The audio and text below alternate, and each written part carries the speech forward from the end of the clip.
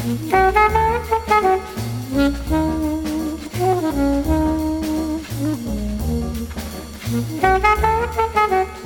everybody, and welcome to the 153rd episode of MTG Fast Finance, the podcast that always makes sure your collection has a trophy to put on the shelf. MTG Fast Finance is your weekly podcast covering the world of Magic the Gathering, finance, collection management, and speculation. I'm your host, James Chilcott, aka at MTG Critic on Twitter. My co-host, as always, is Travis Allen, aka at Wizard Bumpin', and we're here to help you folks make and save money playing our favorite game, Magic the Gathering. Good evening, everyone. Good evening, James. Are you staying warm up there? I've been in the Ivory Tower for the last 3 days. I've barely poked my head out. I think I went and dropped off a Mythic Edition that I sold for full freight the other night, this morning, and went right back in my rabbit hole. Yeah, there is, I think, at latest count, about 700 closings in the Buffalo area for the next 2 days. Every county office is closed. It's pretty nuts. There's not even that much snow on the ground at the moment, although it's coming down pretty good. But I think we have a high of 4 degrees Fahrenheit the next 2 days.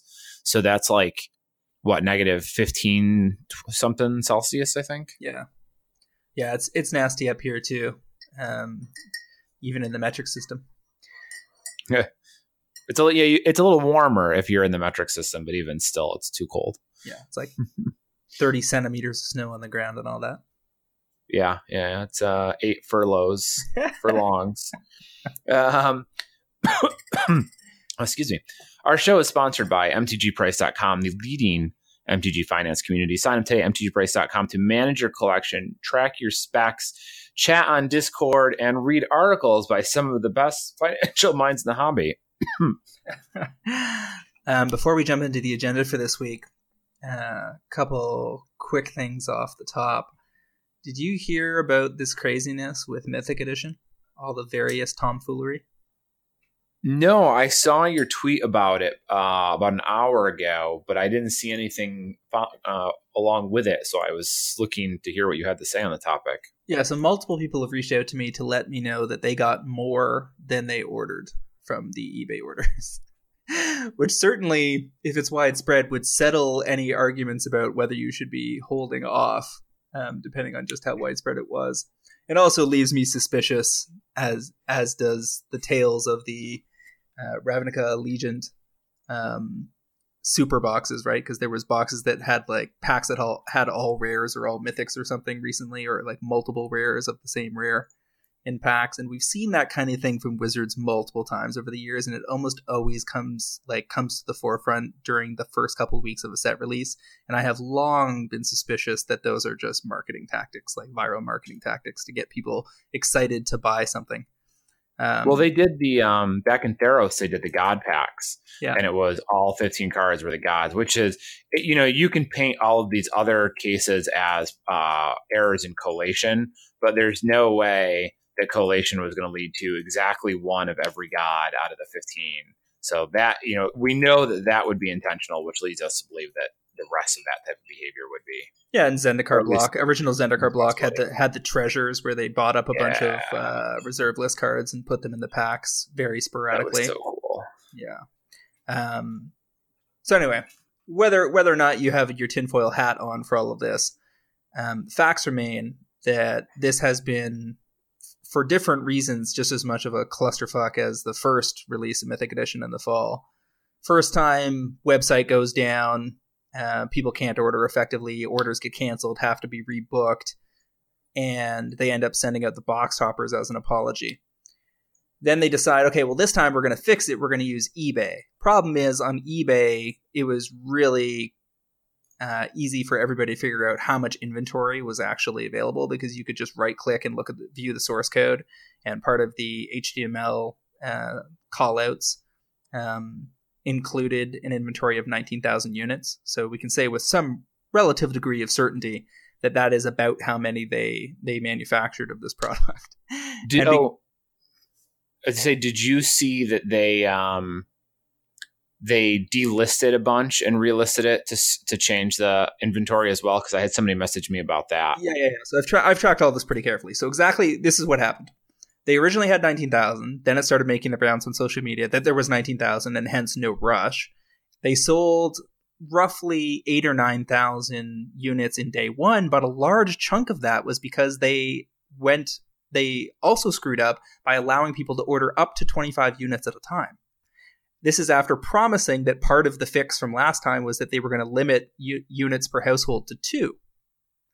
Now, the problem is, by the next day, sales had slowed to such a degree that they decided they wanted to further obfuscate what was going on. So they tore down the original listing that had led to all the sales on the first day to such an extent that people's shipping trackings wasn't working properly because the listing that was associated with the purchases was completely removed from eBay. So messed up a bunch of shipping tracking situations where you couldn't go into your eBay account and get tracking information because the purchase still existed, but the listing was gone. Then they relaunched the listing with the remainder of the inventory. So to revisit this math, 19,000 units created so far as we know. At one point on day one, they revised that down to 14,000. So they basically lopped off 4,000 or 5,000 units. And then when they were done selling for the first 24 hours, they removed that listing, recreated it somewhere else. And you have to assume that they didn't, if they canceled any of the multi-orders, and I had some reports that some people that placed large orders had their orders canceled down to the limit of 2, but other people said that did not happen to them. If some percentage of the orders from day one were in fact rolled back, then they might have only sold 5,000 or 6,000 or 7,000 units on the first day. And since then, they've only sold another couple thousand. So by best estimate, we are still like maybe not even 50% sold, maybe just over 50% sold, depending on how you want to lean on some of these numbers. But we're basically going to be a week later, and my prediction is that this set will still not be sold out. Yeah, and I'm not even really willing to give them credit that they canceled the large orders. They knew it wasn't moving quickly, so it seems odd that they would want to slow down those additional copies. And how many people would really order that many? And out of the ones who ordered that many, they would have had to also be they would have to cancel them. So basically, even if they're canceling, 5, 10, 25 count orders, I don't see that putting another 1,000 back in circulation. So which basically it all just adds up to there's probably, even by conservative estimates, a good amount of this product left in the market. It's fascinating how all of this played out, because that first one went so fast and it was such a problem. People were so angry that they couldn't get it. And now this is such a hard turnaround. And I really think, to me, this is a two-pronged topic. It's the first is that there's no Chase Planeswalker. We had Teferi in the first one, which could have been a fluke, but I don't know which plane. But you also had Liliana the Last Hope, which they would have had to know was pretty decent at that point. So I'm really not clear who we're supposed to look at in this batch as the Chase Walker. And the other half of this is that, and I really think the perception is such a huge part of it, is people saw how many there were and were like, oh, okay. We've known that it was between 10 and 20,000 for all of these, but there's a huge difference between not seeing any of the numbers on the backside and people talking about how hard it is to get and so forth, versus suddenly the buying process being so easy. And you're like, oh, they've sold 1,700 of these and there's no sign of it slowing down and it's still available. Like, whatever. Yeah, there's still a whole bunch of other angles to explore here. So yes, it's satisfying to know that our earlier analysis in the 10 to 15,000 range for the first set and similar analysis for other premium products was probably all, if not right on the money, in the right ballpark. And it's good to have some numbers that we can hang our hat on moving forward, because I can guarantee you that they're going to want to make sure the next one sells out, so there may not be as many. One of the things that hamstrings them here is that they promise not to distribute through CFB via Magic Fests. I'm curious now whether when they lopped off 5,000 or so, they did that with the intent that they will in fact go ahead and do that anyway.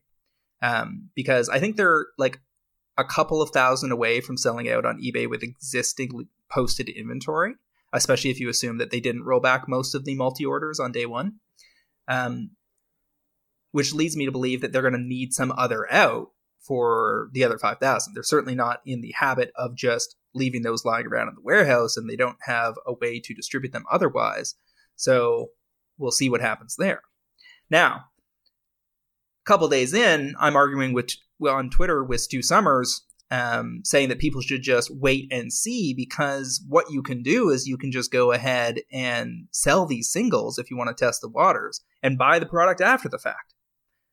Because the turnaround time from Wizards is going to be relatively quick because the stuff's all in the warehouse ready to go. And in fact, Stu ordered and got his stuff basically the next day because he lives in PA and the distribution center is in PA. So he was selling singles by the time that a lot of people probably still weren't even aware that the product was up for sale. And if he gets out on his singles at a reasonable clip nice and early, he can choose whether to roll the money back into additional product or call it a day after a 6-day turnaround and move on. I'm, on the other hand, telling people, I don't think, Stu has pretty good contacts in the industry. Maybe he can get out of his singles relatively easily. Not convinced that the average Magic player can pull that off, especially since a lot of the eBay listings for the singles were not looking particularly sexy. You're seeing some of the lesser Planeswalkers sell for 30, 35. Like you can attribute $50 of the $250 plus taxes to the packs you're getting, but then the packs are not an MTG Finance thing. That's just a Funzy thing. So if you're looking at it as a finance play, you really got to roll the total cost with your local taxes in on the whole thing. At which point the Planeswalkers are something like $30 to $35 anyway, and then minus fees and shipping and time spent and whatever. You really kind of want to be selling these Planeswalkers in the $40 to $50 each to really make it worth your while. And sorry, I just want to point out that is a good point. A good subtext here is that it's important for our listeners to remember that you will occasionally hear personalities talk about selling product, making money, what have you. But a lot of times their venues for doing that are different than yours. They have contacts, they have channels that they're used to using that will give them money. They're either working for a vendor or associated with a vendor they can move product to. So always take it with a grain of salt when you see somebody talking about some of the sales they're making. Unless it's another guy doing it from his armchair. If anyone's involved with the store, they might be working contacts that you can't have and also be willing to accept smaller margins that are worth it for your time. Sure.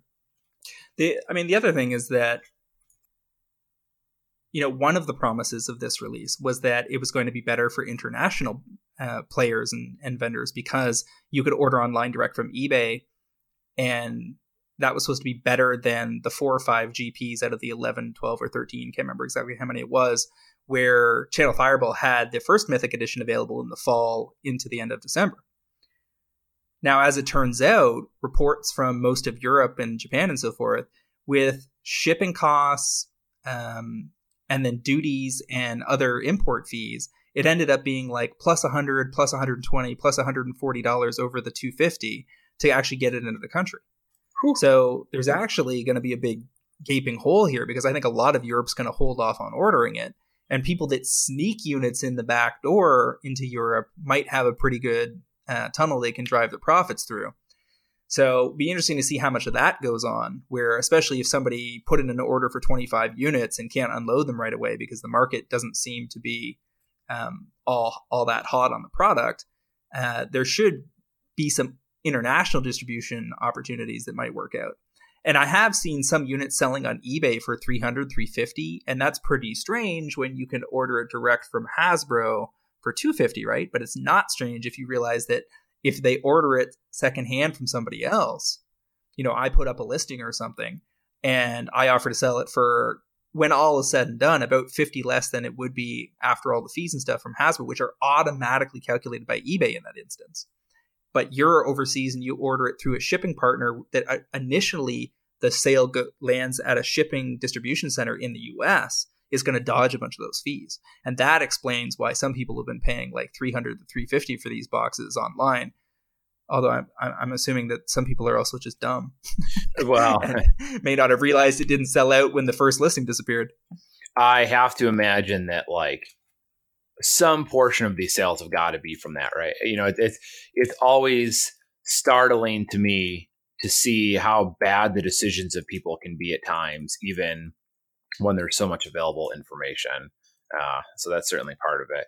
Yeah, and you know, I wonder if the sales in Europe slowed down too, because they also saw what was happening, and so it's lowering demand over there, and maybe they're not going to put as much work in. They're not going to tolerate higher shipping costs and import fees, duty, so forth. If they can see that it's not moving that hot in America either, they might be thinking they can score some copies when they make it over here for a GP, or maybe they think the Channel Fireball will end up with some. So that might slow down their buying behavior too, if they feel like there's not a need to get them now. Right. And yet there is yet another angle. So one of the other things that's being reported is that people are getting more than they ordered. So, and then again, you now need to ask yourself, is this, you know, you want to put your conspiracy theory hat on and say that Wizards is just trying to get the product out the door and they don't care, and they're trying to drive some viral hype so that people will be like, oh, this guy ordered 1 and he got 2. This guy ordered 2 and he got 4. This guy on the MTG price forums on the Discord today reported that he ordered 2 and got 25. What? Yeah. 25? And so he just took them down to it. Actually, it's not one of the pro traders. One of the pro traders reported it from their LGS. So guy walked in with 25 units, showed them that he had only ordered 2, and sold them all of the excess. And he took 150 apiece. So if a lot of that kind of nonsense went on, and let's assume that some small percentage of the orders were at least doubled, probably getting 25 instead of 2 is fairly rare. That still means that there's a lot of cheap product floating around in the market where if you're that guy, you're going to unload at 150. Maybe you're going to unload on eBay at 200. You can undercut the product while it's still being sold, which is even going to further slow sales and undercut the prices on the singles.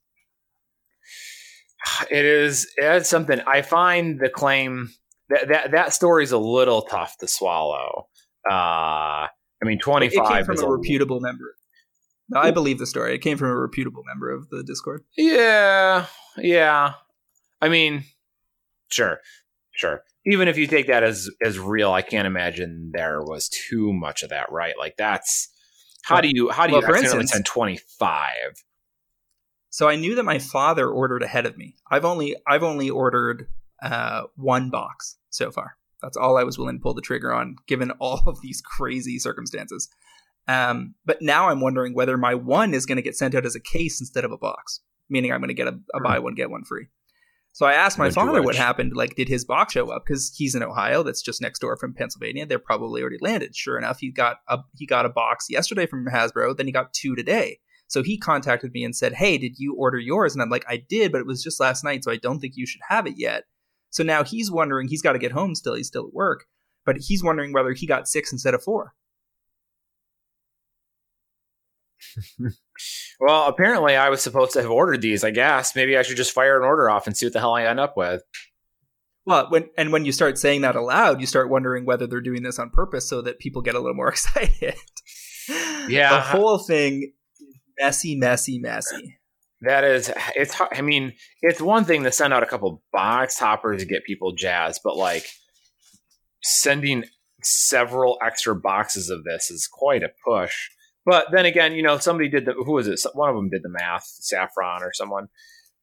And they were, what did they make? Like $1.3 million or something like that in the first hour or so. And that's with them not selling through the inventory, of course, just selling part of it. So, you know, if you're Wizards, it's not hard. And this is a product that virtually has no overhead. You have to pay the printer to run it when you're probably paying a couple dollars a card, if that, and it's on the high end.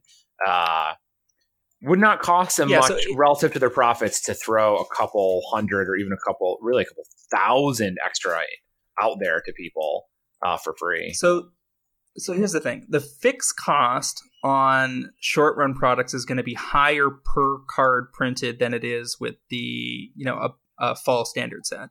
Of course. Because you have to do a lot of the same things, But in this case, they have custom packaging, which they've already worked out last time. So some of the like product design costs are being mitigated this time around. But short run press is going to be more expensive for them than bigger orders. This is a $5 million project, all told. If there are in fact 19,000 units and they all sell at $250 a piece, that's $4,750,000. And then subtract the eBay fees. I mean, eBay gets $500,000 out of this deal if they all sell there. And then, their costs over top of that. So I would guess like profits are somewhere in the neighborhood of, and shipping was free, keep in mind. So I would accept overseas. So I would imagine that there's something like 1.5 to 2 million in profit, if I had to guess, just off the top of my head, but I'd want to run some numbers to get a little more certain about it. It's a solid project. But there is with these premium products, you really want them to sell out, and it's not a huge deal if it takes 2 weeks to sell out instead of 2 days, because it doesn't necessarily impact the third version, which I'm almost certain we're getting with War of the Spark, whereby one of the reasons I think that these were medium planeswalkers, and for the record, I calculate that these planeswalkers are about 15 to 20% less value overall versus the first edition. So that's how I've been framing my analysis of whether to go in on it. But one of the things that I think ensured that the middle set was a little worse, or was the worst of the three, is that in the third set, War of the Spark, this is all the planeswalkers ganging up on Nicol Bolas and his team of planeswalkers. It's like the Avengers assemble versus, Thanos and his team or whatever. And so I suspect we're going to get a Nicol Bolas. We're going to get a Jace. We're going to get maybe Ugin, and Chandra and Gideon and, whoever. So if that set is as good as I think it will be, and I think it will be, then, it's going to sell like the first one. It might very well sell out on day one if it's that good, especially if they let people order more than 2 units at a time. But I'm trying to track down better information about how widespread the multi-orders are, because if they're very widespread, it would certainly influence whether I'd be willing to throw some more money at this. I mean, it does make me kind of wonder, like, I'm in New York. I'm very close too. Maybe I should order a pair, see what comes in the mail, and if it's only 2, return them. and then order again. Like, I'll return these. Like, imagine, what if it cost me $10 to return them? Is it worth ordering, canceling? I mean, what if I order 4 different pairs of them and then they accidentally send me, quote unquote, accidentally send me 2 or 3 extra? I mean, I paid $40 to get a bunch extra. See, my theory is that the warehouse. My theory is that the cases have 2 boxes, and the warehouse was counting cases as though they were boxes. And so that's where the doublings came from. Now, where did the 25 instead of 2 come from? Probably by somebody looking at the wrong row on a spreadsheet. Yeah, that's questionable. The order before that guy's was 25. And when the guy glances over, he's like, how much is this one? And he saw 25 instead when he was supposed to be looking a row below it too. That would be my guess. So either way, I don't think you can really lean into it. Like, they're going to either someone has already had a word with the warehouse and they've got their shit on straight, or, they were doing it for virality, in which case you're not going to do that consistently. You're just going to do it to get the word out there. And once the word lands, then you're just going to go back to doing it normally. Right. There's no need to do it again. Yeah. So the whole thing is a huge, crazy mess. Now, take a big step back. These are still $25 to $30 Masterpiece Planeswalkers. They are going to experience, I would guess, relatively low demand in the short term. Some people have had some success selling singles. Others have gotten 0 bids whatsoever on eBay. Quite a few of them, actually. And the buy lists have not weighed in yet, which is, to me, a huge warning sign. These cards are out. In most normal circumstances, the buy list would already have up what they want to pay on them. But until it sells out, they don't seem willing to wade into the water. So you can't sell them to Abu. You can't sell them to Card Kingdom. Nobody wants these yet until they see that they can't get them anymore. Well, if you're ABU or whoever, why would you even put a buy list number up at this point? I mean, you might put it up at like 10% of the value or, 30%, but if they're still available at retail in such high quantities, if I'm any of these stores, I'm not interested in putting out a bounty on them.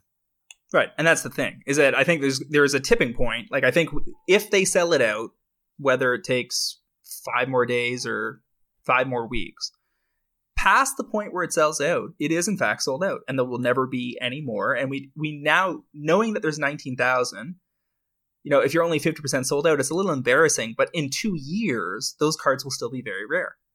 That's just the reality, because a lot of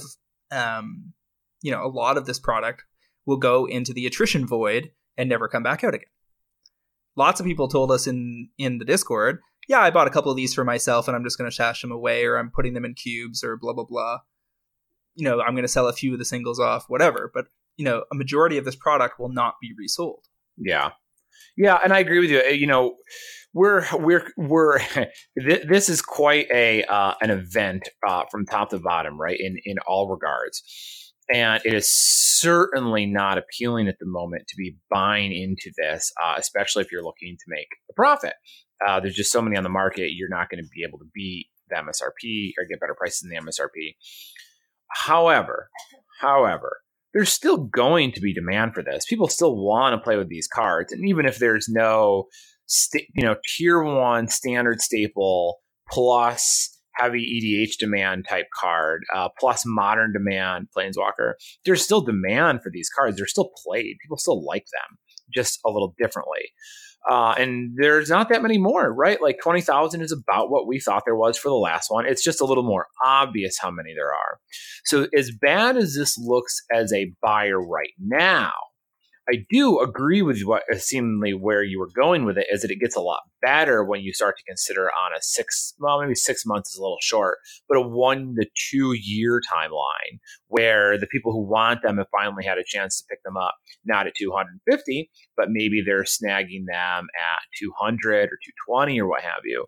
And then later on down the road, we kind of forget the debacle, or at least it's this event has lost its impact on the card prices, and we're just back to the cards costing what you would expect for a run like this. So there could be a lot of opportunity here if you hold off a month or two and see what the prices look like. And if you can get down, I would say below 200, it's probably a good buy.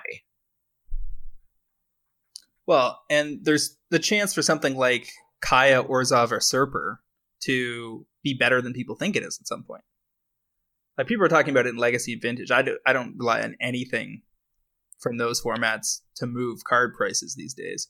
But if a card, one of those Planeswalkers, ends up being better than people thought, like, I would argue that Teferi was known to be good, but people didn't fully understand like just how much of a staple it was in the late fall. It was obvious, but now it's entrenched.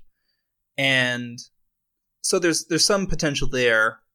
There's also the other factor, which is, I've talked about in the past that I predicted that when the second one came out, people would want the first. Well, somebody bought one of the first ones for like $575 from me the other day. And I asked, did you buy this because you also bought the other one? They said, yeah, I bought the other one. I'm collecting the whole set. So, that's a truism. And that's going to be true for a bunch of collectors. So when the third one comes out, people are going to want the first and the second. And I suspect that the first is going to hold its value a lot better than the second. But that doesn't mean the second is probably far, far from being a $600 set, even if it sells out. But it could be a $350, $375, $400, $425 set, based on how some of the singles have been selling for some of the people that have managed to unload them. I'm a little concerned about people getting multi-orders, because when you could only get 1 or 2 of these, your odds of wanting to sell into the market were a lot lower. If people that ordered 1 got 2, 2 got 4, 2 occasionally got 25, then, as I said, there's going to be a lot more of this floating around that didn't come from primary demand. So I think net, you haven't bought any, right? Nope. And I've bought 1. I'll probably get 4 to 6 when all is said and done as they get a little closer to selling out. I'm a little suspicious that they might not list the last 4,000 or 5,000 on eBay. They might look for another out for them. If that ends up being at GPs and it's spread out over a period of time, I think that's actually good for the set. If it languishes on eBay for a long time, that's worse. And I think it will repress prices until it is finally known to be sold out. The thing about the GPs is by staggering it out, once a week or once every couple of weeks over the course of a few months, the market has a much easier time absorbing the additional inventory. And it ends up kind of having a positive impact on the singles price movement. So we'll see how that plays out over the next week or two and maybe revisit. But my net on it is still, if you can't move super fast and you don't have great outs, you can either sit this one out and look for better opportunities, or you can dip your toe in the water and see if you either get A, lucky, or B, settle in for 6, 12, 18-month hold. Well, that might end up being the catch here, or should I say the lesson is that ultimately your best bet may just be to stay away and put your money someplace where the returns are better. Right, like that's still a completely valid choice, regardless of what these do. So I think it's probably fine to look for a really good look for a decent entry price if you want some. And if you're just doing it to spec on, maybe be a little bit more discerning with what prices you're looking to pay. Yeah, and it could end up that scooping some of these singles. If the market gets flooded with singles, then scooping singles below or very close to what the price they were in the box might be the way to go, because the demand for Domri is likely and Kaya, if they don't really do much outside of occasional play in standard or something, is going to be significantly lower than the long-term demand for Karn, Scion of Urza and Dak Vaden, see Eternal and, in Karn's case, modern affinity play. And Dak, of course, in Cube and Legacy and Vintage. You might want to just look to scoop those before they start to climb. Mm-hmm. That also might be the play. Now that you mention it, and I remember thinking about this with the other one, and you bring it to the forefront again, that the singles are also very well positioned, especially because Domri looks pretty mediocre outside of standard, and even in standard, who knows if you're going to play him. And we might run into that with a couple of the other walkers. So being the one that we know are interesting, Dak Vaden, probably Karn, some of the other ones might be a better choice to, you wait about 2 months for those to really, or maybe even 2 or 3 weeks to really flood the market, and then start grabbing the singles that you think are going to give you the best returns. I don't hate the thing is that like people that mostly play Constructed might have been underwhelmed by cards like Sorin Markov and Tamiyo the Moonsage, but the reality is that those are significantly popular EDH planeswalkers. Oh yeah, Sorin especially. So they will get there. They're all in the 5, 6, 7, 8,000 copies on EDH Rec kind of range that would normally signal a buying opportunity. Mm-hmm. But the play I mentioned earlier may also be the play, which is to just go ahead and try to sell the singles before you actually order any. Mm-hmm. Like have some in your cart on eBay, try to fill an order, get rid of enough singles at a price, put them up at prices that you think would make you the margin that you want to get. And if you move it through whatever network you've got, whether it's a Facebook group or, you're located in Europe or whatever, and then you can place your order and pull the trigger, your risk is very low. Just make sure that, understand that you let the people you're selling to know that you're going to have a couple of day holding time or handling time, and you should be good to go. That one, that makes me a little uncomfortable because there is some risk there for people who are not as comfortable with this whole process, maybe. So I'm not eager to tell people they should do that, but I respect it as a strategy overall. Well, what you can say is, I'm taking a subscription to a box. You can even tell people you're going to buy it. And this is what I want to get for the individual planeswalkers, and see if people will subscribe to the box. Once it fills, you can say that then activates the sales. Yeah. There are strategies. There's all sorts of different ways to phrase it. Yeah, there's strategies to work around that. You can also organize a draft with your friends and pre-subscribe that. Buy a box and, get one of the walkers for free or something. Yeah, it's all valid, right? I think these are all definitely effective ways to move the product. I guess I just want to be a little bit of a cautionary voice for our listeners. I just don't want them to get in over their head. Not that this can't be effective. It's just carries slightly more risk than, some of the other techniques might. Because now you're like, if you sell some, but you don't end up buying the ones you wanted, or you owe people copies for cheaper than you can suddenly get them for because you missed the buying opportunity. There's a little bit of room for that. Yeah, and don't trip over your own feet. Do this. Get in there while the getting is good if you want to try it. I actually may just post something on Twitter and attempt to subscribe a box just to see if it happens. Are you going to do it? At what, like a 5% profit margin or something? No, I'll post it at whatever mark it is for the Planeswalkers, assuming that adds up to a reasonable margin. Otherwise, why even bother? But it'll be an interesting experiment because the people that are claiming they can out singles with ease, could have special circumstances, and it's worth testing whether those are repeatable. Yeah. I suspect that I'm always very dubious when people talk about getting great prices on cards, great prices for cards that otherwise appear difficult for the average person to acquire. I guess I don't doubt entirely that they got them, but I don't see it as something that's attainable for most people. It really just seems like people just kind of tooting their own horn. Like, okay, that's great that you have a connection with a vendor, but most people don't have that. So, like, it's great, I guess. All right. So that's basically segment 4, or a big part of it. You want to move us back to the top of the order and let us know what else we got on the agenda this week? So this week we have a show in, I guess, 3.5 parts.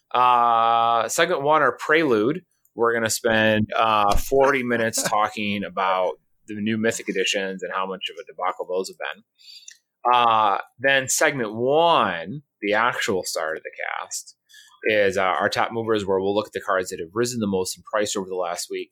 Segment 2 is our cards to watch. Those are cards James and I will think may rise in price in the future. And segment 3, which will end our show this week, because there is no topic of the week, remember, we just had a prelude, is our metagame week in review. We have Star City Indianapolis was the first foray into Ravnica Legion Standard. There was also a Modern Open-In Classic that occurred this weekend at the same Indianapolis event. There's also a bunch of 5.0 lists hanging around, so we're going to kind of bounce around and look at some of the lists out there. Some real interesting stuff in the wings this week. We're going to sorry, let me interrupt. We actually do have another segment 4 topic of the week, the Trophy Gate coverage changes. Should at least that's fine. Yep, we can do that. All right, so let's jump in on our top movers this week. First on the list, we've got Woodland Bellower out of Magic Origins. Foils going from $750 to $1250 for about a 67% gain. This is on the back of general EDH play, but specifically Vannifar lists can use this in some of their more value-oriented builds. Origins was not a super high sales set as a summer set, so not super surprising to see foil mythics that are suddenly in slightly more demand than before, showing a little bit. Yeah, that's a cool card in that list. I like it. A good value engine, pretty reasonable. I don't know if I love the body. 6/5 is kind of underwhelming, but it's good enough. Just the fact that it goes and tutors more creatures is probably the relevant part. Following on the heels of that is Biogenic Ooze. This one out of Ravnica Legion, so a newer card. Biogenic Ooze, 6 to 1150 or so. We are seeing it show up in standard lists alongside Hydroid Crisis at times. So Hydroid Crisis is definitely the star of the show, but Biogenic Ooze has been popping up as just a value engine in green decks. It's the first weekend. I love. You know what I love? I love selling these if you have them. Because everything can't hold a good price tag. We've already seen Hydroid Crisis do a lot. I don't want to get hung up on Biogenic Ooze if it ends up as only a 1 or 2 of in the future. If that. Yeah, so I mean, there are multiple like Sultai mid-range lists that have run the card, but others have already cut the card. So it could be that the format is already moving beyond it. I've seen 1-ofs, 2-ofs, 3-ofs, and 4-ofs. I know Saffron Olive ran a list that he put on YouTube on his channel where he was running it as a 4-of and did pretty well. So that price, and there was early rounds at the Star City this weekend where people were running the card as well. So I like selling it, especially if you got in real low, because it's not clear whether it lands as the optimal configuration for the green decks in the format. Yeah. After that, Massacre Worm out of Mirrodin Besieged, non-foils, 13 to 25. Showing up in, I mean, it's a very good EDH card. We know that. It's really great to slam that into play and either kill everyone on the spot or let it hang around in play and threaten to drain people out as people keep playing creatures. But we've got some reference of it showing up in a modern deck recently too. Do you want to tell us a little bit about that? Yeah, there's like a 4-color Eldritch Evolution list that 5-0'd a league as recently as January 25th. Birds of Paradise, Noble Hire, Coiling Oracle, Nest Invader, Scavenging Ooze, Eternal Witness, Plague Crafter, Tireless Tracker. Probably the highlight here is Abyssal Persecutors. That's the 6/6 flying trample for 2 and 2 black. You can't win the game and your opponents can't lose the game. Glenelendra Archmage, Hostage Taker, Kalitas, 2 Ninja of the Deep Hours, Scarab God, and a Massacre Worm. And then Fatal Pushes, Assassin's Trophy, Negates, and Eldritch Evolution as a 4-of. I'm surprised there's no Vannifar in this list, because this is like a stack of 1, 2, 3, 4, 5, 6 creatures with Massacre Worm at the top end. Looks like Vannifar slots right in. But regardless, the real key here is that Massacre Worm has never seen a reprint. It's from Mirrodin Besieged, and both the foils and the non-foils are on the move between EDH and this modern list demand. Yeah, this seems like the type of card that you could see pop up in a Commander product as a non-foil. This is very Commander product-y to me. It's also the type of card I could see in a Masters set at a Mythic slot, sort of like in the Elder Dragon type slot that we saw in Modern Masters. So I guess I'm more comfortable having foils here than non-foils because you don't have to worry about the EDH reprint, the Commander reprint. However, foils on this are already pretty outrageous, I think. I didn't pull it up, but they've got to be $50 or $60. So I don't know if you're really getting anything out of that anyways. The takeaway here is probably if you have a bunch of these sitting around for whatever reason, it's likely a good time to sell it. That's a pretty good price increase. And it's hard for EDH cards to be really much higher than $20 or $30 for non-foil cards, especially ones of this nature, just because there's kind of a limit to how much people are willing to pay for utility creatures like this. Even Doubling Season at its peak before it was reprinted a couple times was like $40, I think, and that was the banner card of EDH essentially. So yeah, my takeaway here is you should probably sell your non-foils. Yeah. Next on the list, we've got Blood Artist foils out of Eternal Masters going from 4 to 8 for a double up. Probably only going to make a couple bucks on those if you got them lying around. Not a huge deal one way or the other, but that's almost certainly on the back of Tessia EDH demand. Tessia Karlov looking like one of the top 2 commanders to come out of Ravnica Allegiance. Yeah, I actually was talking about this card. It was just like a week or two ago, right, that I was referencing. It wasn't last week. Oh, no. Yeah, last week I was saying the foils for Zulaport Cutthroat were a good pick out of Battle for Zendikar, so very similar effect. Yep. Because of Tessia, and it looks like they are. Then Hydroid Krasis, right? Like that's kind of the big. I would call this the story of Ravnica Allegiance so far. This weekend, all said and done, we'll get into this a little bit more in segment 3, but Ravnica Allegiance kind of a little quieter on the standard front than people might have expected. But Hydroid Krasis definitely the breakout mythic so far of Ravnica Allegiance, I would say. It released to not a lot of fanfare during the spoiler season, but so far it appears to be the card that has seen the most play, gathered the most attention. Hydroid Krasis is the X blue-green that generates body and life and cards, so it kind of just does it all for you.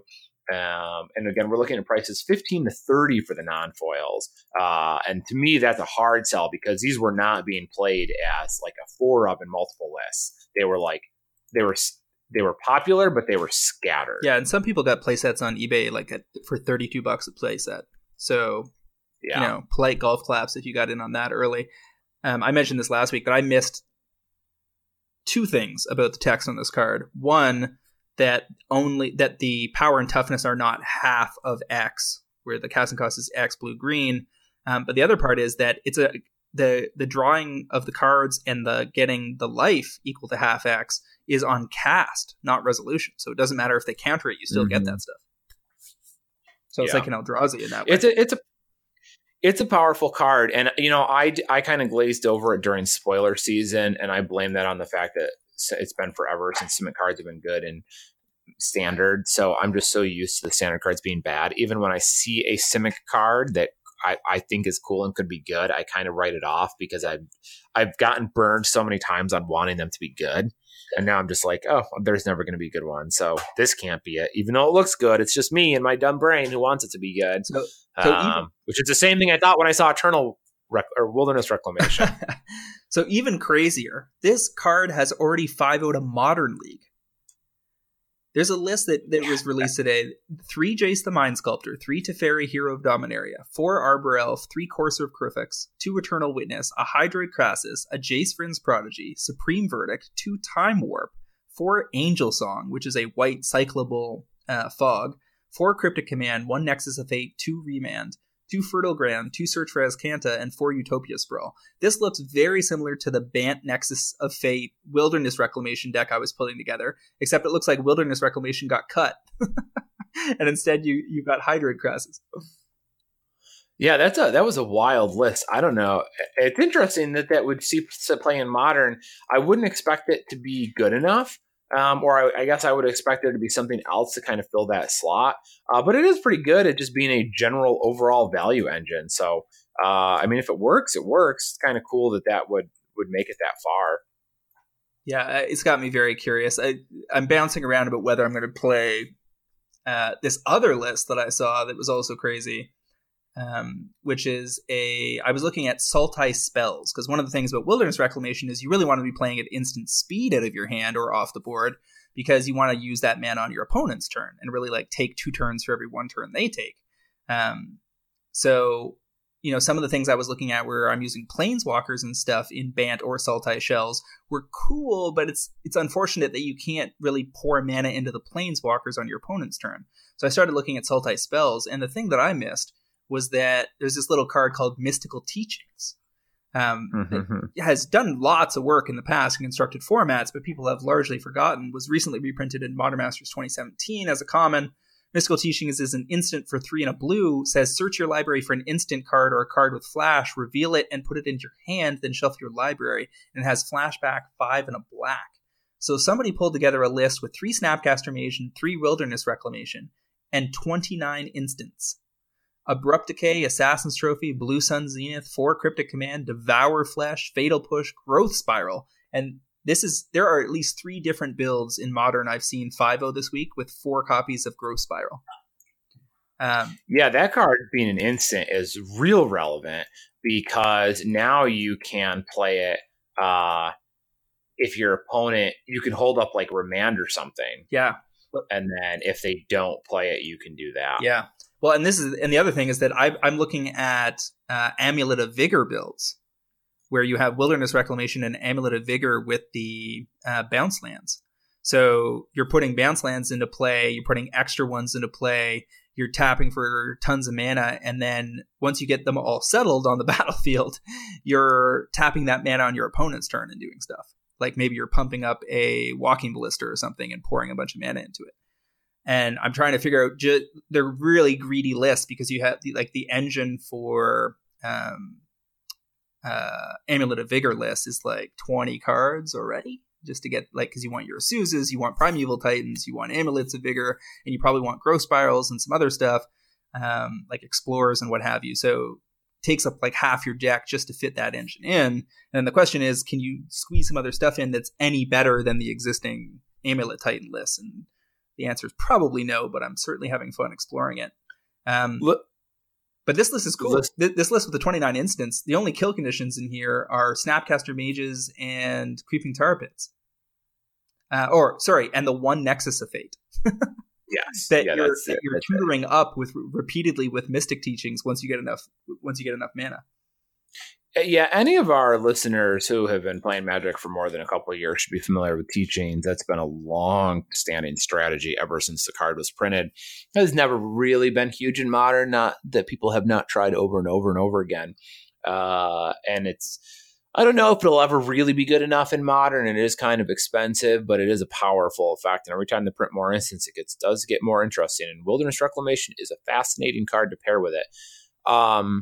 The thing that really seems odd to me that I haven't done in any of my Wilderness Reclamation builds is that there's no mana acceleration other than the Growth Spirals. So in all of my lists, I've got Noble Hierarchs or Birds of Paradise or Llanowar Elves at least, or maybe I tried Kiora's Follower in some lists because that lets you untap permanents.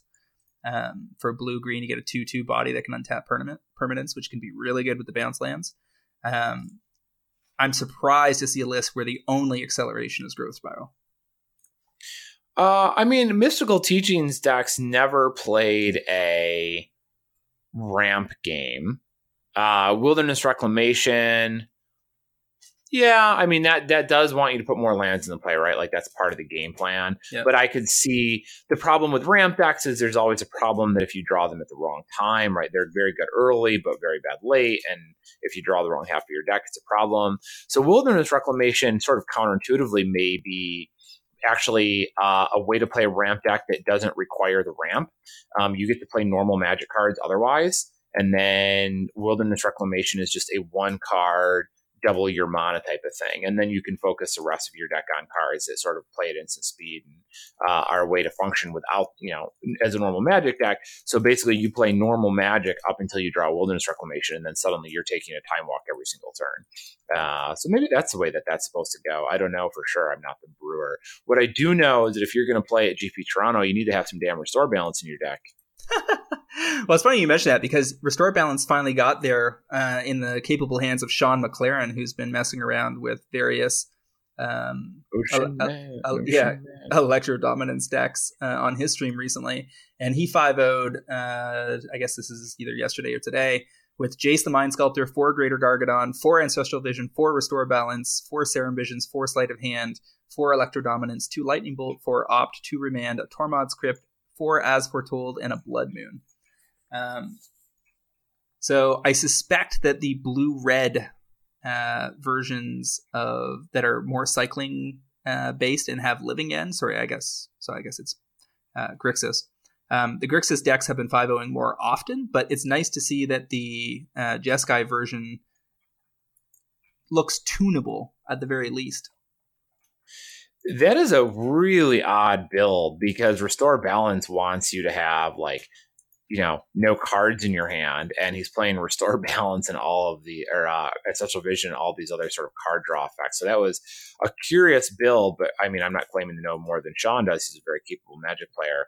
It looked like he was leaning on the Greater Gargadon pretty hard at the very least. I will say that. Certainly interesting what paths this could open up, though. I'm excited to see what Electro Dominance brings, and not just because I want to make money on my Restore Balances. It is a cool card as well.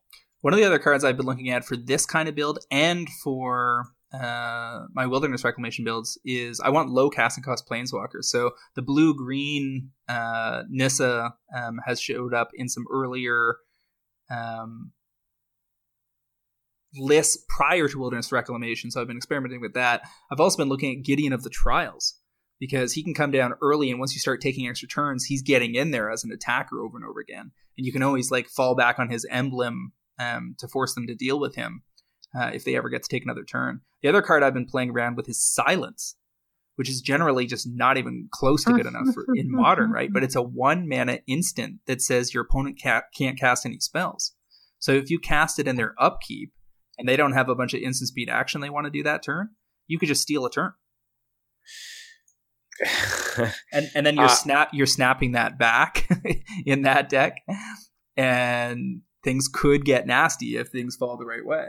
Now listen, I got to tell you, you're going to lose. You are, I think, damaging your credibility if you are trying to sell Silence to our listeners. And I say this as somebody who has tried to make Silence work and failed miserably, and feel like I touched a hot stove more than once. Yeah, so, I fully agree. And certainly not proposing it as a spec by any means. We're talking about my jank modern fantasies here, not cards that are actually good and are going to get anywhere.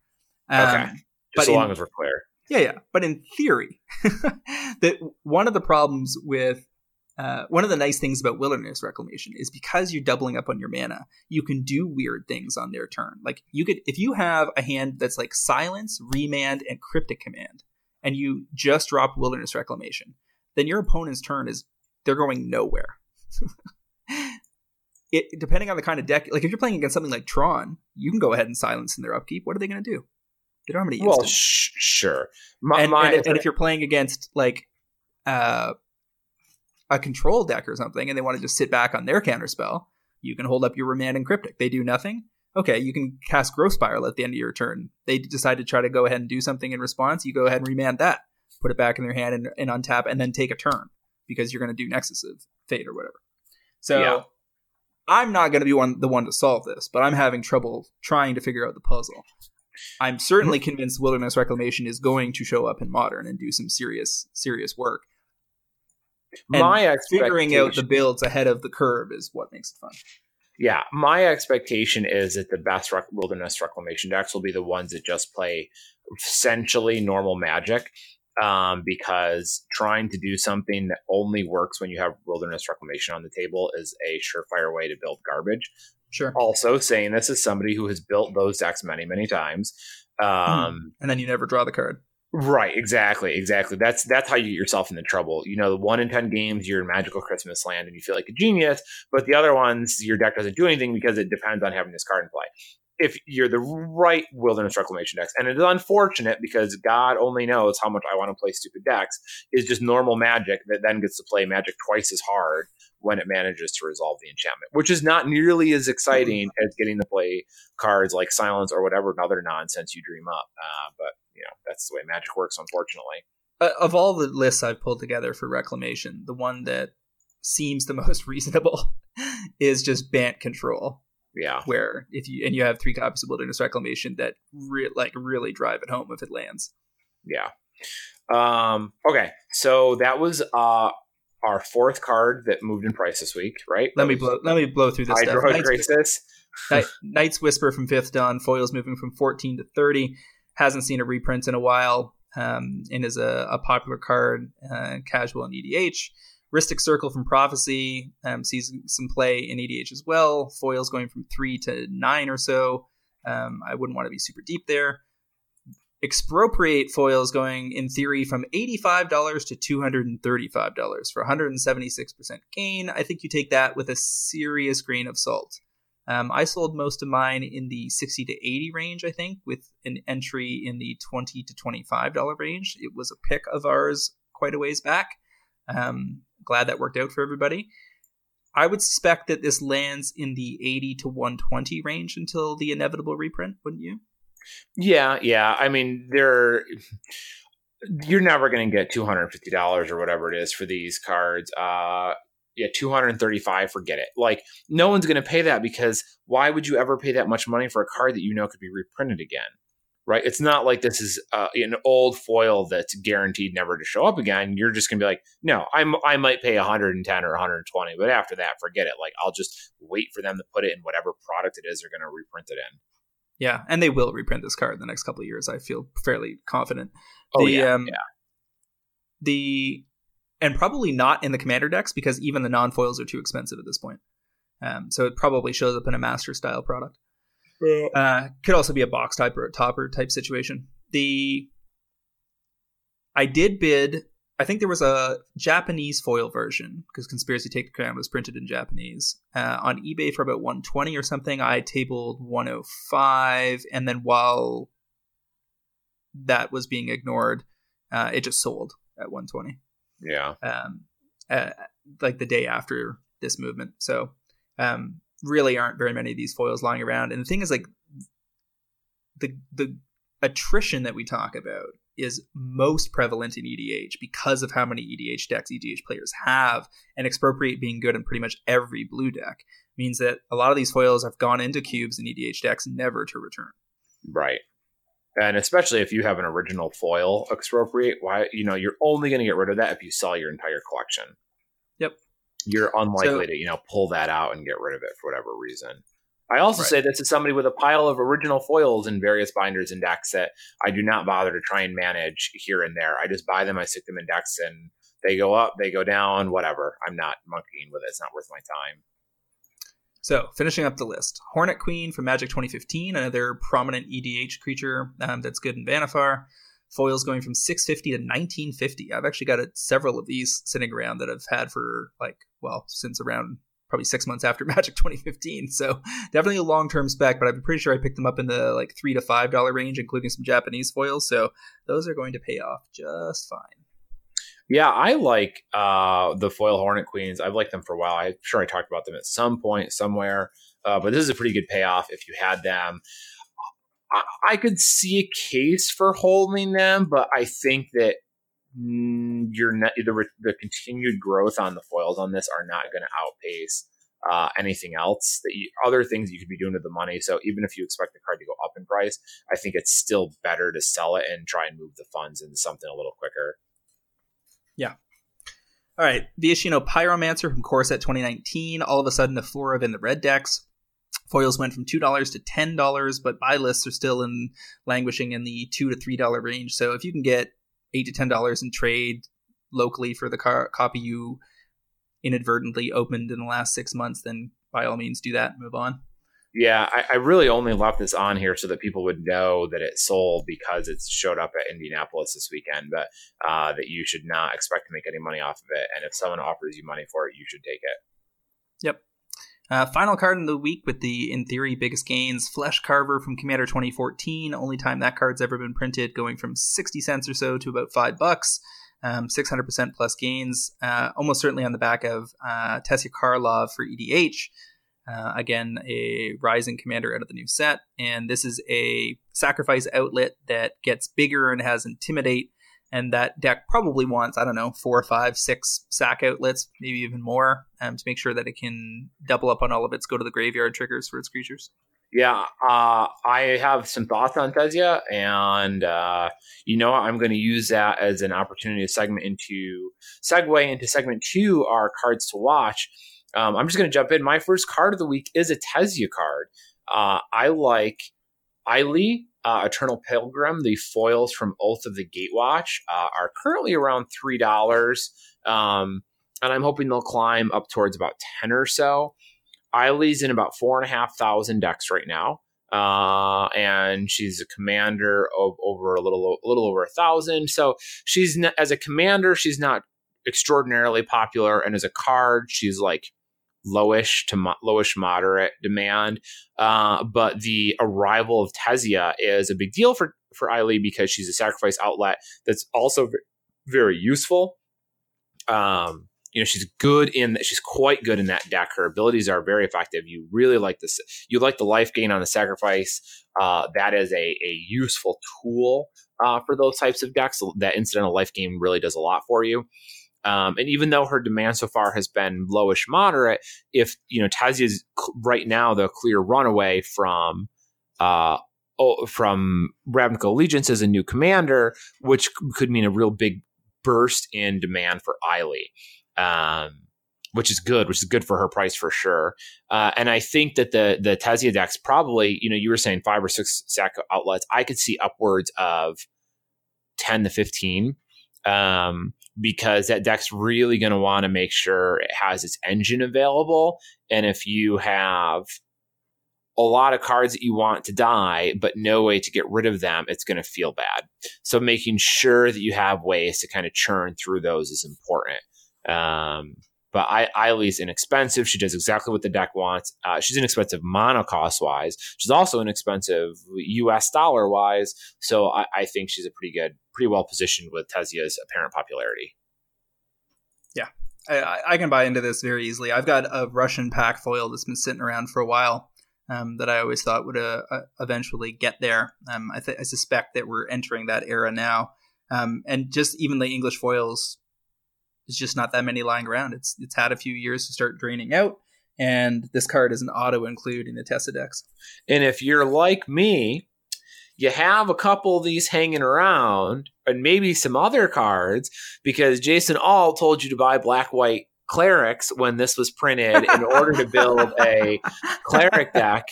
Yeah, when are those going up, Jason? Wait, was it Jason? It was Jason, right? I'm pretty sure it was Jason. To Jason's credit, when they revealed the cat-based commander a few years back and cat foils all of a sudden got hot, he told everybody not to buy them, but I still bought a few that are still sitting in my box of shame. Yeah, I've got a couple of those floating around. Although I disagree that they were a bad decision. Well, they're a bad decision until they make you money, I suppose. Well, yeah, he was wrong. He was wrong on at least 50% of those calls. So it's no different than me being wrong on 50%. All right. So what else?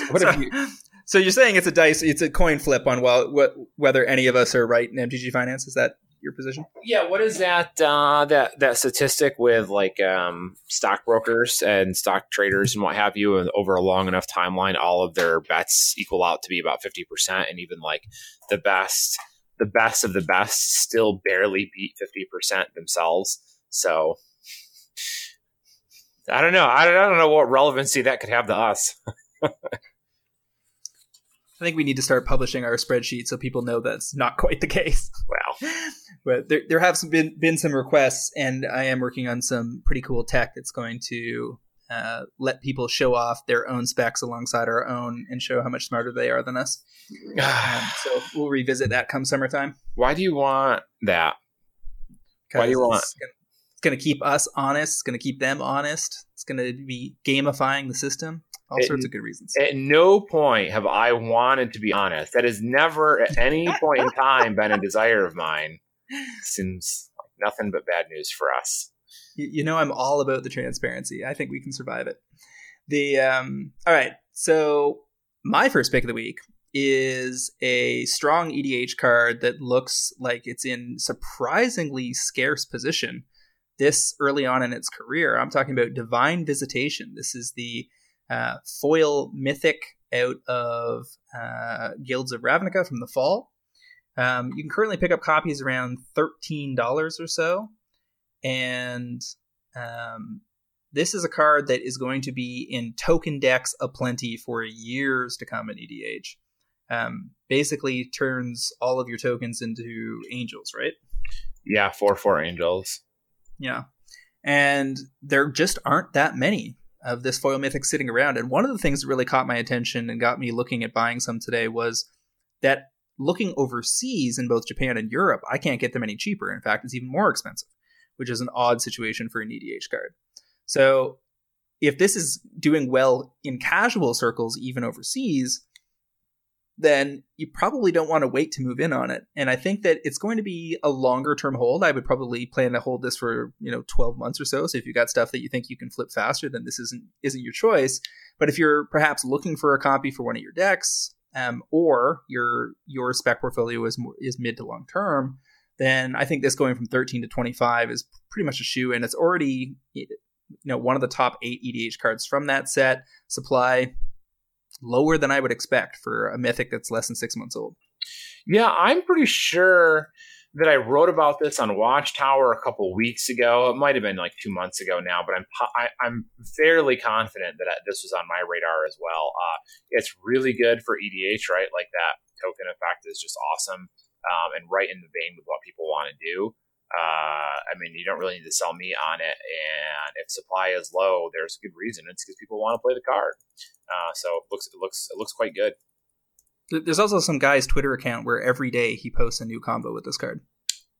Really? Yeah. So, and any amount of hype will only help the spec. Okay, that's a guy devoted to his craft. Yeah. So I'll jump in on my second pick. This is a follow-up from a pick from a couple months ago. Actually, this is from August, so almost half a year, I suppose. Which is at that point, I called out the Masterpiece version of this card at $40, and there are still copies pretty close to that are good buy in my estimation. Noxious Gearhulk foils, the pack foils from Kaladesh, can still pick them up around $8. I think they were closer to 6 or 7 back in August. Sell target on these is 15, or about a 90% gain or so. It's already reported in 7,000 decks on EDH Rec, and is playable in a whole slew of strategies in the format. Anything that is looking to recurse artifacts or is looking to do value chains, or so many different ways for this like open-ended beat stick to keep doing well in that format.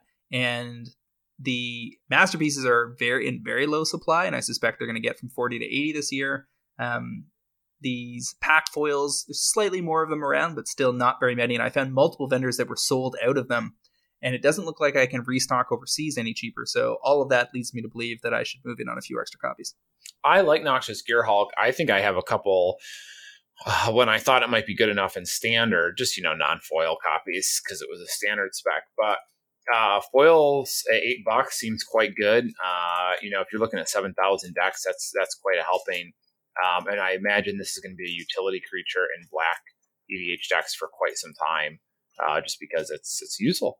The MPS copies are really what intrigued me. I think 40 is a little bit more than I'd want to pay, but depending on what the supply looks like, that is tempting as well, especially if this kind of continues to look good in the format.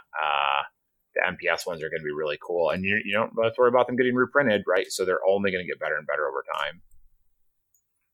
Yeah, I mean, what if I told you there was only 11 listings, and that only half of them were under $45, and then the last half were 60 to 100? I mean, that's not many. I typically expect there to be about 80 of any. Not 80. I'm sorry. Like 18 to 30 of ish of, or at least vendors of any given masterpiece at this time. That seems to be kind of where they hang out. But what did you say? Like 11? That's not many. Yeah, exactly. That's cool. All right. So what's your final pick this week? I like this one. My other pick this week is a little known tribal card. You green guys may be familiar with it. Heritage Druid. It's a rare from Eternal Masters. So after Ashnod's Altars two weeks ago, I got thinking about EMA, and I was poking through some of their cards, some of the other cards in that set this week. And Heritage Druid jumped out at me. You can get the foils for Heritage Druid at about $12 right now. That supply is super low. I'm talking there might be 5 copies on the market right now, foils at that price, maybe not even that many. So it's not like there's a deep pool here. The Morningtide foils are upwards of $20 or so, $20, $25. And the ramp up to $20 on the EMA foils is so short, it seems like it's going to get there very soon as well. We're looking at, it's only in about 2,000 EDH decks. It's not hugely popular in that format, but it's a key component of Elves in Modern and Legacy. It's very important there. And it's coming so close to the Morningtide prices. EMA is looking like it's pretty much right where we want to be on a set like this, right? We're about 2 years past, and it seems like all the cards are about ready to start popping. This is a card that is not sexy, but I think you could see $10 a piece profit pretty handily. Yeah. Elf combo decks in both Modern and Legacy have been around for ages. They've never really been fully eliminated from the formats, but they haven't really dominated in a while either. The players that play them love their decks, and they slot in the new pieces in much the same way that Corbin was diehard about Merfolk forever. There's always going to be Elf players, and there's going to be Elf players in EDH as well. And Heritage Druid is good. Pretty much any format that has an Elf deck, Heritage Druid is going to be relevant. And as you said, this is a supply side play. There's very few of these left lying around. Eternal Masters was a few years ago, and many of the key cards have taken off. I've pretty much sold out of my Mana Crypts and foil Mana Crypts from Eternal Masters at very good profits recently. So every time I see an Eternal Masters card on the move, I'm a believer pretty much right out of the gate. Yeah, cool. I really, what would really send this card crazy is they just need to print. Oh God, what is it called? Oh shoot, there's an Elf from Onslaught that you can tap any 2 elves. Birchlore Ranger. That card, that is the card I think that would do so much. Because Birchlore Ranger, is it that one? Yes, tap 2 elves. You can tap 2 elves, add 1 mana of any color. And the thing is that Birchlore Ranger lets you play other colored spells in your mono green deck. So, for instance, you can play back. You can play back the blue-green Glimpse of Nature without having really need any blue sources. Like that. That's one of the problems with elves is that you're trying to go off on turn 2, maybe turn 3. So it's hard to get enough blue sources in the deck to do that consistently. But Birchlore Ranger gives you the ability to do that and also splash other cards. Like you can also splash like Slaughter Games in your sideboard of your mono green deck because of that tool. So if that card ever gets printed in Modern, I think all the elves could possibly go nuts because that could be enough to push the deck and some of its various forms into tier 1. Yeah. That's not happening today. So my final pick of the week, I think this is the weakest of the bunch because it hasn't shown the play pattern to necessarily get people excited, but it's also a fairly young card. So Tezzeret Artifice Master showed up in M19 last summer. You can currently get foils of the Mythic Planeswalker at $12. I'm picking up a few, not going deep, with a sell target of 20, and this is a really long hold. Like, one of the better reasons not to go deep is going to probably be 12 to 18 months, I think, but it will get there. Here's the thing. It's playable in nearly every major artifact relevant commander, because almost all of those commanders are either Atraxa, blue, white, green, black, or they're blue, red, or they're blue. Breya, Sai, Master Thopterist, etc. And Tezzeret's +1 makes Thopters, which plays into a whole bunch of things you want to be doing in blue with artifacts. And his 0 ability draws a card, but if you control 3 or more artifacts, you draw 2 cards. And then his -9, which you're looking to play into a doubling season with Atraxa and Ultimate pretty much right away, reads, you get an emblem with, at the beginning of your end step, search your library for a permanent card and put it onto the battlefield. Not bad. So, not the most game-winning Ultimate you can play into a doubling season, but still pretty good. It only shows up, like I said, in about 1,000 decks on EDH Rec, but I suspect that means there are 5, 10, 15,000 players out there playing the card or possible to play the card in the near future. And $12 original printing foil Planeswalker that I don't think they're going to be in any rush to reprint anytime soon. Seems like a pretty good long-term play. Oh, yeah, definitely. This card is very powerful. $12 foil Planeswalkers are tempting. I don't think you tend to find them much cheaper than that for the most part. It has to be a Planeswalker that people really aren't that interested in for the foils to be much below $10. So he feels like he's pretty close to the floor in any version.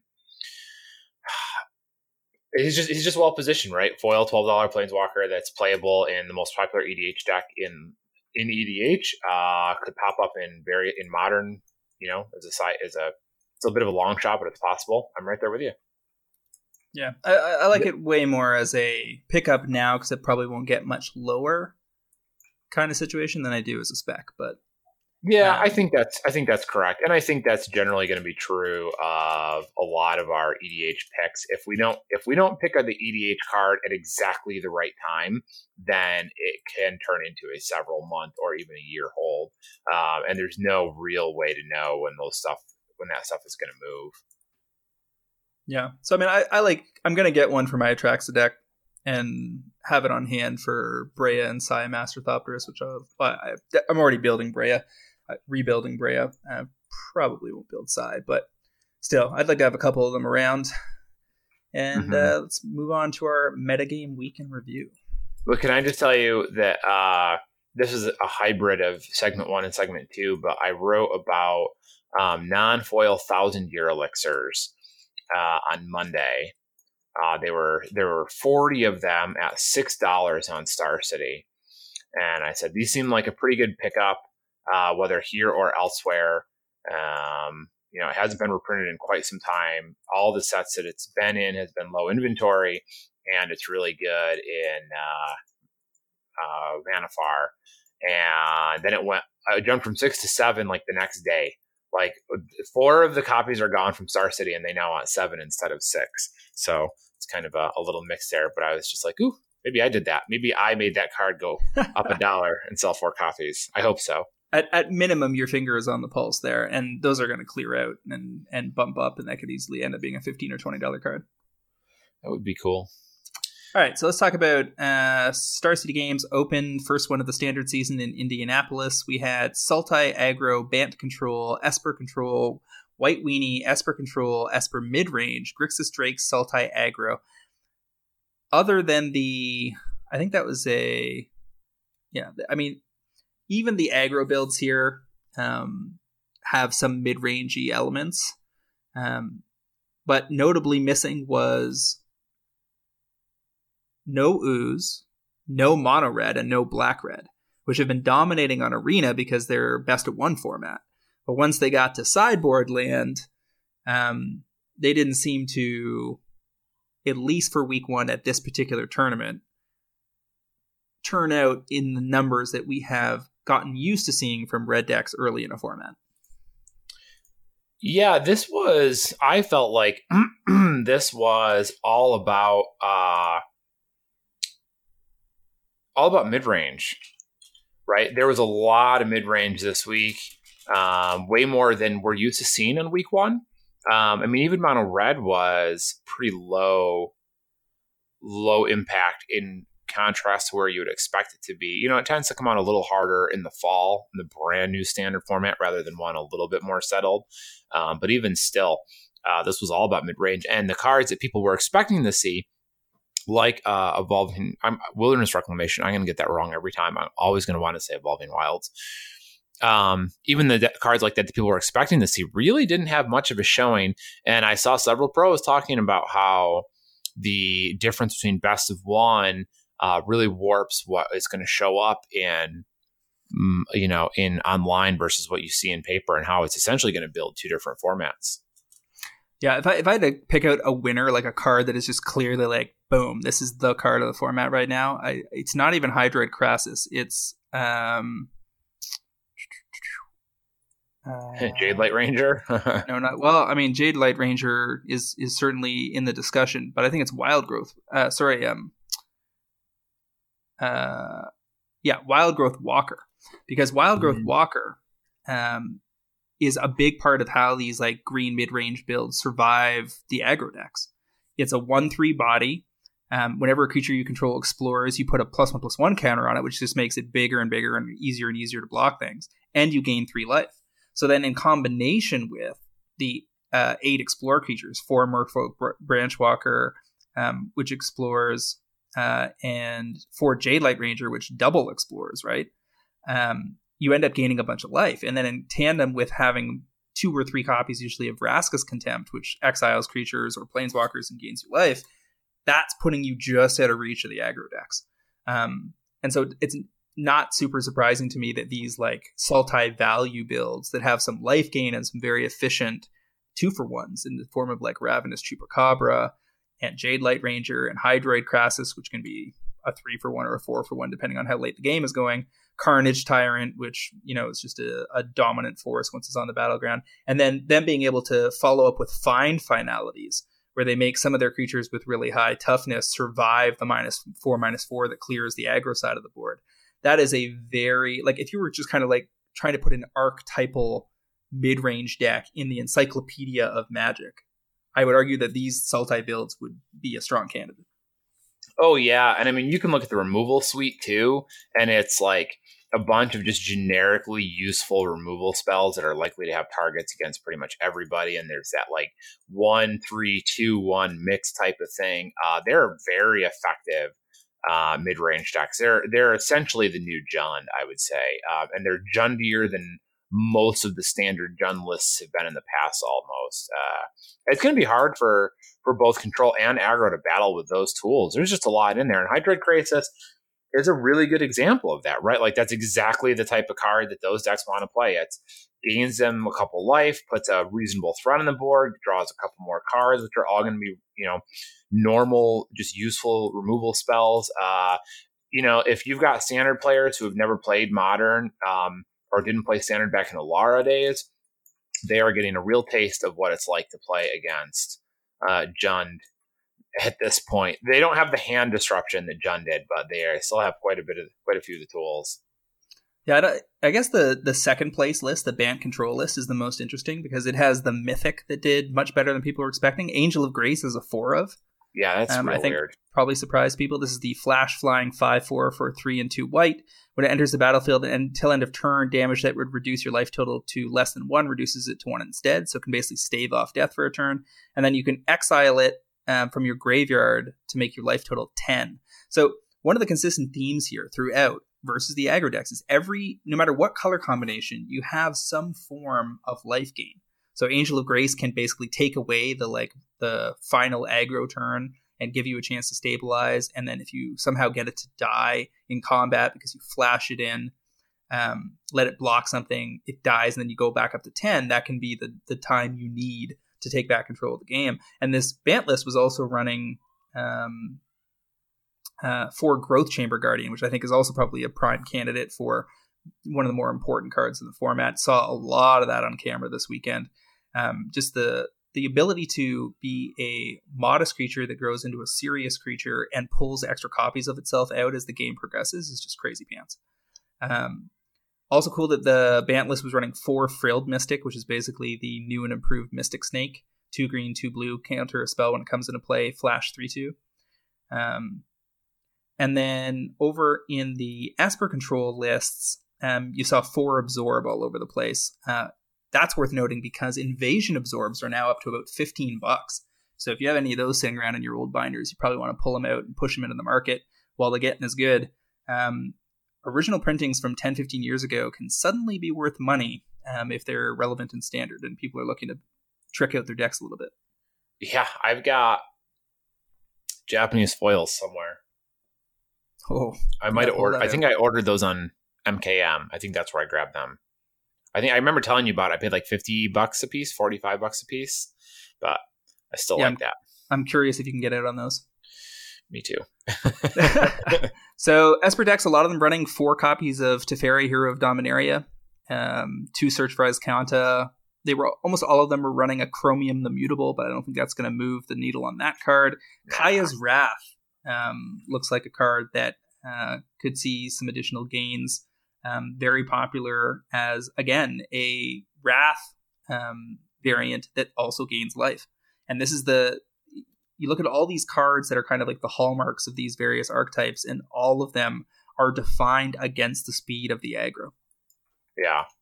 It seems like aggro always sort of sets the bar for what you can get away with new decks in Standard, but it seems like the new decks this time, the anti-aggro decks, have a few more tools than they usually do. That or Red's doesn't quite have the pieces. Maybe people just haven't figured it out yet. I'm not sure. But does not look hot for them. It could also be that people are just building off of the Arena lists, and they kind of showed up with their red list from Arena, expecting that to get the job done, and are finding, it's a different format here, right? There's, I built my deck and my list for Arena Best of Ones, but that's not what people are showing up to these opens with, and I'm going to have to kind of split my lists here. I don't know. That could be part of it as well. Yeah, we'll have more results this weekend. We'll be able to see how things are shaping up. So far, coming out of this tournament, I'd say Hydroid Crassus from the weekend is the big winner, along with Biogenic Ooze. Ooze I would get out right away. Crassus, because it's a standard mythic, just in print, it's over $30. That's an instant sell. Doesn't matter if it gets to 40 or 50, you leave that for somebody else to collect. If you're holding a bunch, you want to out these while the getting is good before people have built their decks for the season. Oh, 100%. The other thing that's worth mentioning, though, like from my perspective as somebody who's holding a bunch of older cards but hasn't really dumped in on many of the standard specs, Absorb, as I said, from Invasion, but also the original Ravnica Shocklands are now in high demand, and you can get very good money if you have original Shocks. Unless you have some kind of particular emotional attachment to them, strongly recommend pulling original Shocks out of binders and decks and whatever and replacing them with new, cheaper Shocks, because on some of those things like Stomping Grounds and Hallowed Fountain, Steam Vents, you can get $15, $20, $25 even from buy lists. I pulled out a whole pile of stuff from decks this week and realized it was $200 or $300 worth of trade-in value. Yeah, those have been valuable for a while. I don't know if it's just, I haven't checked the prices like in the last week or two to see how they compare, but they've been pricier than the Return the Ravnica ones for quite some time. People like those quite a bit. Also worth noting that even the Dominaria lands, like Hinterland Harbor, that was originally printed in Innistrad and then again in Dominaria, you can get like $4 to $6 cash or credit. Like Card Kingdom's offering $4.70 US cash for Dominaria Hinterland Harbors, and Innistrad versions are a little less. So if you've got a pile of those sitting around that were languishing before they rotated back into the standard format, definitely this is your chance to get out on those before they fade back into obscurity. Yeah, that's pretty good. I'd be selling the heck out of those. I have the old Innistrad ones. Maybe I should dig them out. Yeah, that's also going to be true of things like Isolated Chapel. Yeah. Whatever I would say, like the Chapel and Harbor are probably going to do best for you. I think Chapels, they're offering $450, $585 on Dominaria Chapels and the exact same price on the Innistrad Isolated Chapels. And I had a bunch of those sitting around that I got at like $350 or something back in like June of 2015. Definitely time to trade those in for money. Yeah, no kidding. Okay, so you wanted to talk about Trophygate, right? So for those who don't know, Wizards has really been there was all the changes to the pro structure, the Magic Fest, right? The name Magic Fest is quite a big change. Well, they announced the $10 million for the upcoming Arena, paper/digital tournament series, blah, blah, blah. Well, they didn't announce everything. So tweets started making their way out Sunday evening that the trophy that you might have seen in the photos at New Jersey, which there weren't all that many of, actually said Vancouver on it. And it was from last year. Or was it Montreal? It was one of the two. It was not for this event. They just had the winner hold the trophy for promo shots, but then he didn't get to take it home. So there's no trophy there at all. Channel Fireball tweeted out that Wizards ordered the trophies, but they didn't come in soon enough. So that's why he didn't get one, and they're going to be distributing them later on. I don't know if that's true, and this is just Wizards saw how pissed people got about the trophy and then really quickly ordered a bunch of trophies for the upcoming events and then told Channel Fireball to tweet that out. It was quite a while after people started complaining about the trophies that Channel Fireball made the announcement, which leads me to believe that there was plenty of time in there for Wizards to have decided not to do trophies, keep their mouth shut about it, see how angry people got about it, and then be like, whoops, never mind, we'll give them to you. On top of that, everyone was looking for the video coverage from this weekend, only to find out there wasn't any. And when they're like, where's the video coverage? Well, there's like, oh, did we not mention that? We are basically canceling video coverage for Magic Fests as well. And or at least like most of it. Yeah, and like a severe reduction. I was like, what? And today there was a guy, I don't have his name handy. I would have to scroll back through my Twitter feed. But he's a very well-known photographer in the Magic world. He covers a lot of events. There's no way you haven't seen his photographs. Wizards contacted him about 2 weeks ago and said, we don't need you anymore. We're not really going to do photos on site anymore.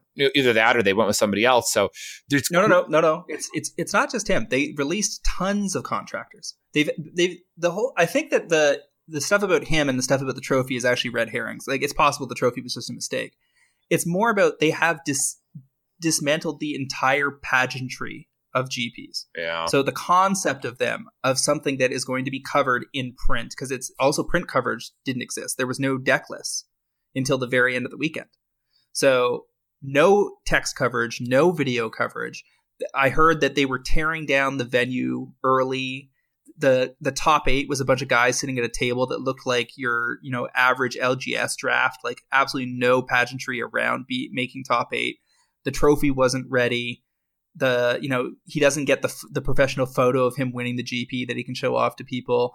It's just a complete disassembling of what we've come to expect from the highest level of play short of the Pro Tour. And so the question now on everybody's lips is is this going to be the new norm? Is it possible that Channel Fireball is not doing well with GPs? Are they going to be backing off that? Is this like a precursor to discussions that have already gone on about how, 6 months from now, maybe GPs have been greatly reduced or reformulated, or, something else is going to happen? Or is it just going to be that, the overpriced GPs people were already not happy about have been rebranded as Magic Fests, but they're going to be mysteriously non-viral? Like no photo, no video coverage, no text coverage means that it's almost impossible to tap into the excitement of the event, which in theory was always there so that it would pull more people into future events, right? Like the whole idea about promoting your event, even in the moment and afterward, is to generate the play Magic, see the world, or at least get in a car with your friends and at 6 a.m. and drive 8 hours to get to this event or something, like to represent culture and community in a way that will propagate the purchasing of cards as relates to participating in this ongoing series of events. It's incredibly strange to me as a professional marketer that they think Arena and Twitch is going to do all the work that GPs used to do and are reallocating funds accordingly, which is my interpretation of what's going on here. These decisions are all so odd that it's really hard to put your finger on. Like, is it a company that just has a completely wrong perspective on how OP is supposed to, what OP should be? Like, is there a quote unquote correct OP setup, organized play setup that exists, right? In some universe that exists, and Wizards doesn't know what it is, and they're flailing wildly trying to find it, and we may never get it in this universe. Is it possible that they have access to all sorts of information that's telling them this is the right play, but it just sucks for those of us that are expecting something different? Is it a case that they know what it's supposed to look like and they just keep screwing it up? Is it the case that they have a bunch of new employees in the OP program who are scrambling to get on board and kind of figure things out and are learning in a very public way, trial by fire? I don't know. And it's weird. It's odd. It's very odd how all of this is playing out because it feels so poorly chosen from our side that you have to wonder if Wizards knows something that we don't. But when you see nothing but bad PR the whole time, you're like, do they know something we don't, or are they just screwing this up? And it goes back to my comment earlier that it's like sometimes you're just like, well, this doesn't seem like it should work, but it does because people are dumb. So maybe that's just kind of what's happening here. Okay, so the optics are terrible. Their PR team's dubious at best. And to me, that's not an organized play problem so much as it is a lack of coordination between the various elements that need to be involved in these kind of events, including PR, the logistics people behind organized play, and the total brand marketing team. But here's what I imagine is happening. From an agency perspective, when you think about something like Arena or Twitch, it gives hard statistics. It gives metrics that you can model around. So you can say, if we have this many people on Arena, this is the kind of increase in total brand revenues we can expect on the digital side. And this is how we think it models into boosting physical card sales based on our previous experience with Duels of the Planeswalkers and information they have from years of running Magic Online. When we do these kind of ad campaigns around these digital products, this is what we tend to see happen in subsequent months on the paper side. And when we're talking about Twitch streamers, they have the same kind of thing. They can look at a different metric. They can look at number of eyeballs on target. And they can say, we're going to sponsor all these people. And part of that sponsorship is giving them digital, basically staff accounts that are fully stocked with cards, which basically cost us nothing. And in exchange, these people are going to promote the game kind of 24/7. We're going to make it so that you can watch Magic on Twitch at any time at all. And the overall cost of that compared to running a coverage team is X versus Y. And it's better from a financial perspective, raw. And the metrics that come out of it are more easy to hang our hat on and report up the chain towards Hasbro, or to at least the senior executives at WotC. And that's what I think is going down, is that they suspect that digital is the future. They think esports is the future, and the metrics are more easy to wrap their hands around. Whereas at a GP, you put all this money into the prizes, you put the money into the staff to cover it, the written coverage, the photographers, all of the contractors, all of that stuff. And at the end of the day, all you really know is how many people showed up and played in the various events. And that set of metrics may be less compelling to them than where they think they're supposed to be headed with the brand.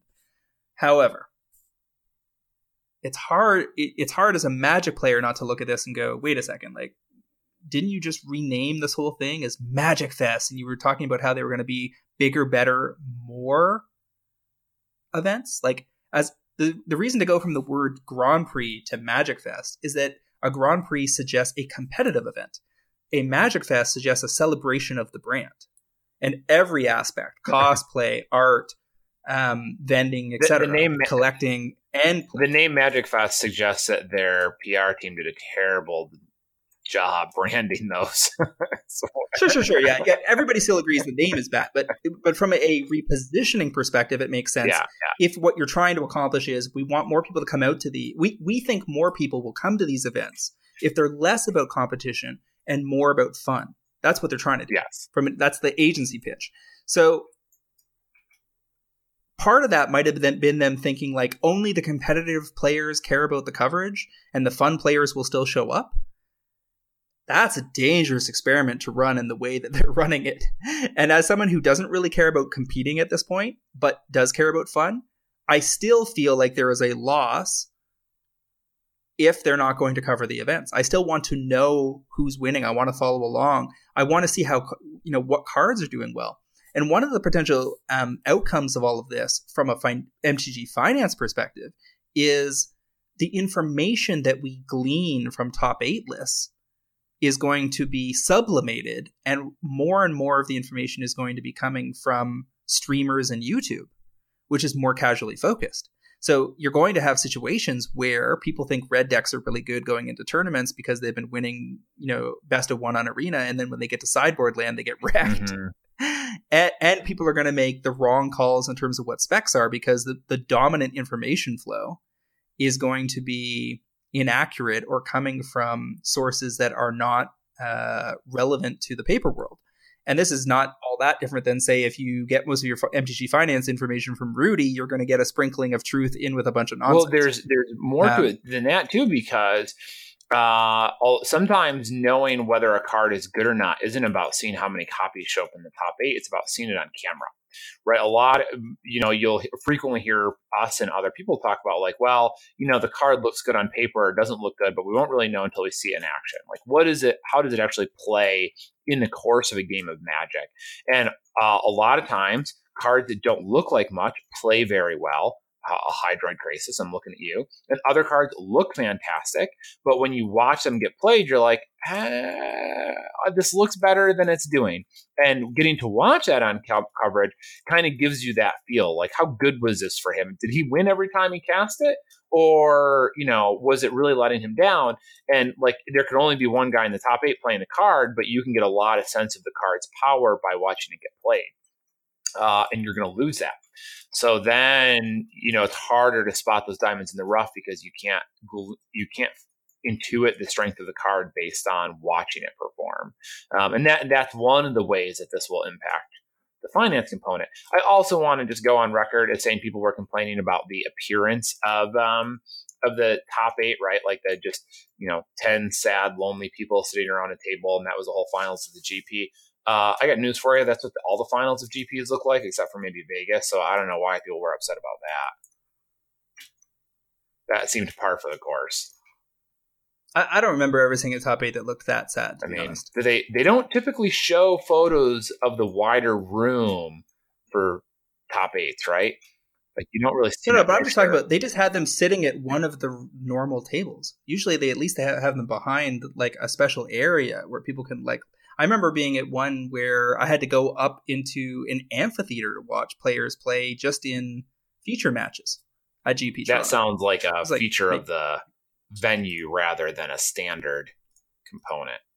But this was set up by the tournament organizer, right? So I have seen greater pageantry at GPs. I know that for a fact. I mean, I have as well, but I've been to a lot of GPs. I've never seen them build a separate pit to draft in that you couldn't stand in. They've done occasionally they do the little walkway. I've seen them do the little walkway around it, but I don't know if that was a Star City event or a GP. My point is just the finals of GPs have always felt anticlimactic. So this one might have been on the lower end of the scale, but I didn't find it dramatically worse than I've experienced in the past.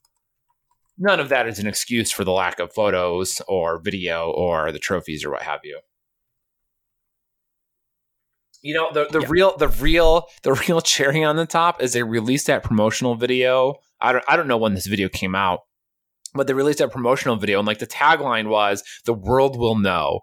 Like, are you good at Magic? Are you winning? Are you competing? The world will know how good of a player you are. And it's like, will they?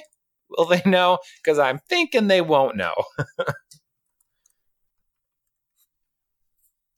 Yeah.